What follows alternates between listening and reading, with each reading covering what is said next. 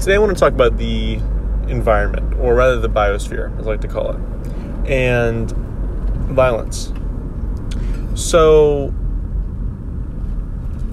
the biosphere is changing in relation to human development, right? There's less, land that's just left to be kind of taken over by plants and animals and other organisms. We're putting CO2 in the air, which is slightly increasing the temperature of the world, also increasing the viability and the speed of plant growth, but you don't hear about that shit very often. What do you think plants eat, bro? But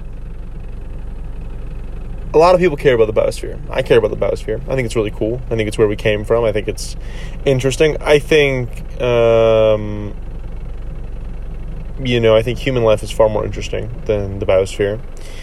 But it's still a really cool place, an amazing place of biodiversity and beauty, and just we value it because we value it.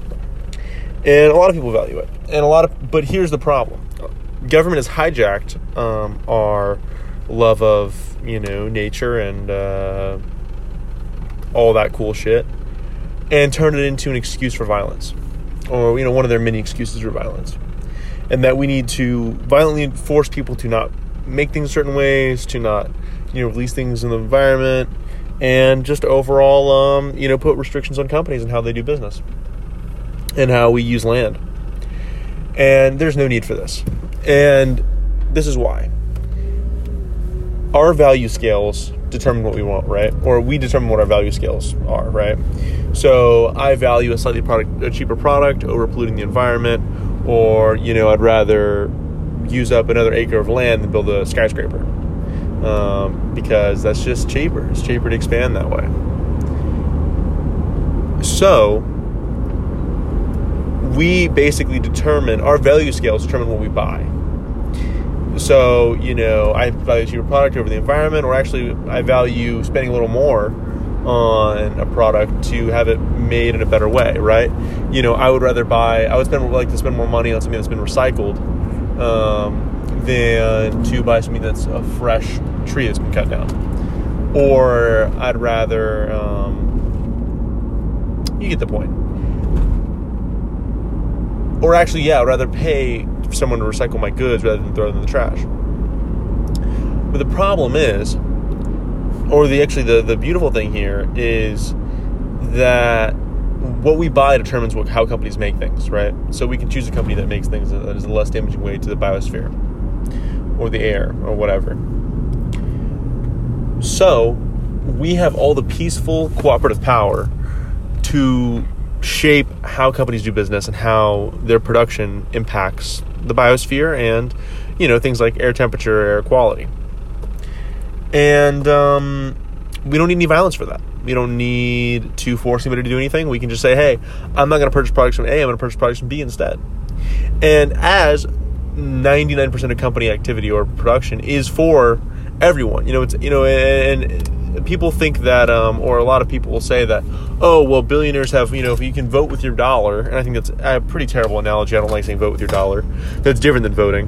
Voting actually doesn't do anything. But, well, then the rich people have more votes. It's like, well, yeah, they have more votes because they actually made more shit. But, well, I want to stop using the word vote. But, they have more ability to buy things because they, made more shit and actually created more value for you. So they actually had to abide by your quote unquote votes to get more votes. They had to cater to your wants and your wishes. And the vast majority, maybe 98% of companies, or 98% of, definitely 98% of, at least 98% of production activity is for people who aren't that wealthy. And I clarify that because people often say that the rich, have more of a sway in these things. And they do have a little bit more of a sway, but not much. Most rich people actually just invest their money into creating more value for us. Of course, to get richer, but, in the process, they create more value than they receive. So anyways,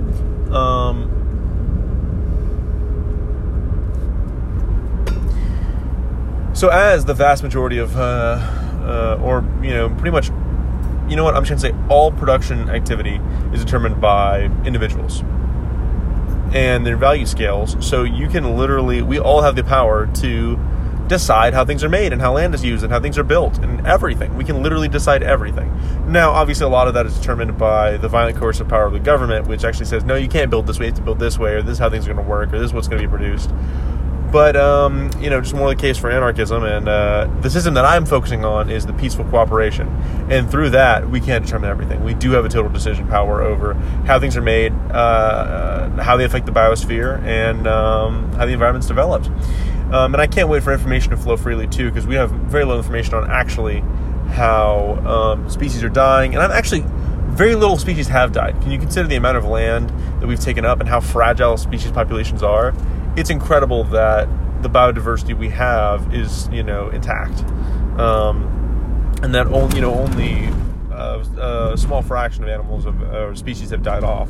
I mean, that's just with how we've transformed the Earth and how much we've taken over the Earth, which I think we very mumuch can, and that's fine because we are the more advanced form of life, and the rule of competition is who wins. You know what I mean?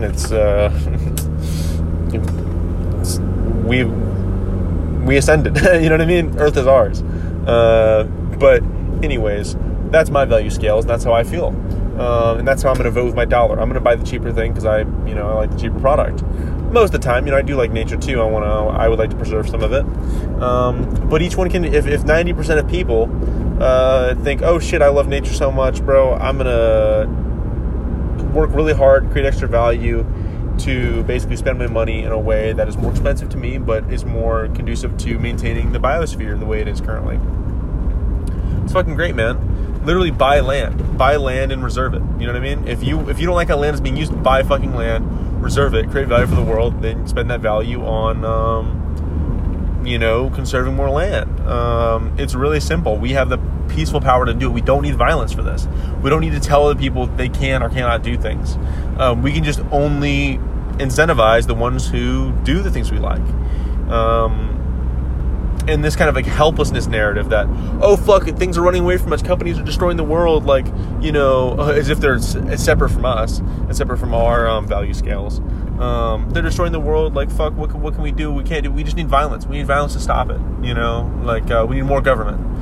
It's so idiotic. I understand they've been taught to be helpless from day one, and I have been too. But luckily realized that that's stupid. Not stupid, but it's just not how it is. I'm not helpless. I have agency, and I certainly have just as much agency as the motherfuckers who putting me in shackles.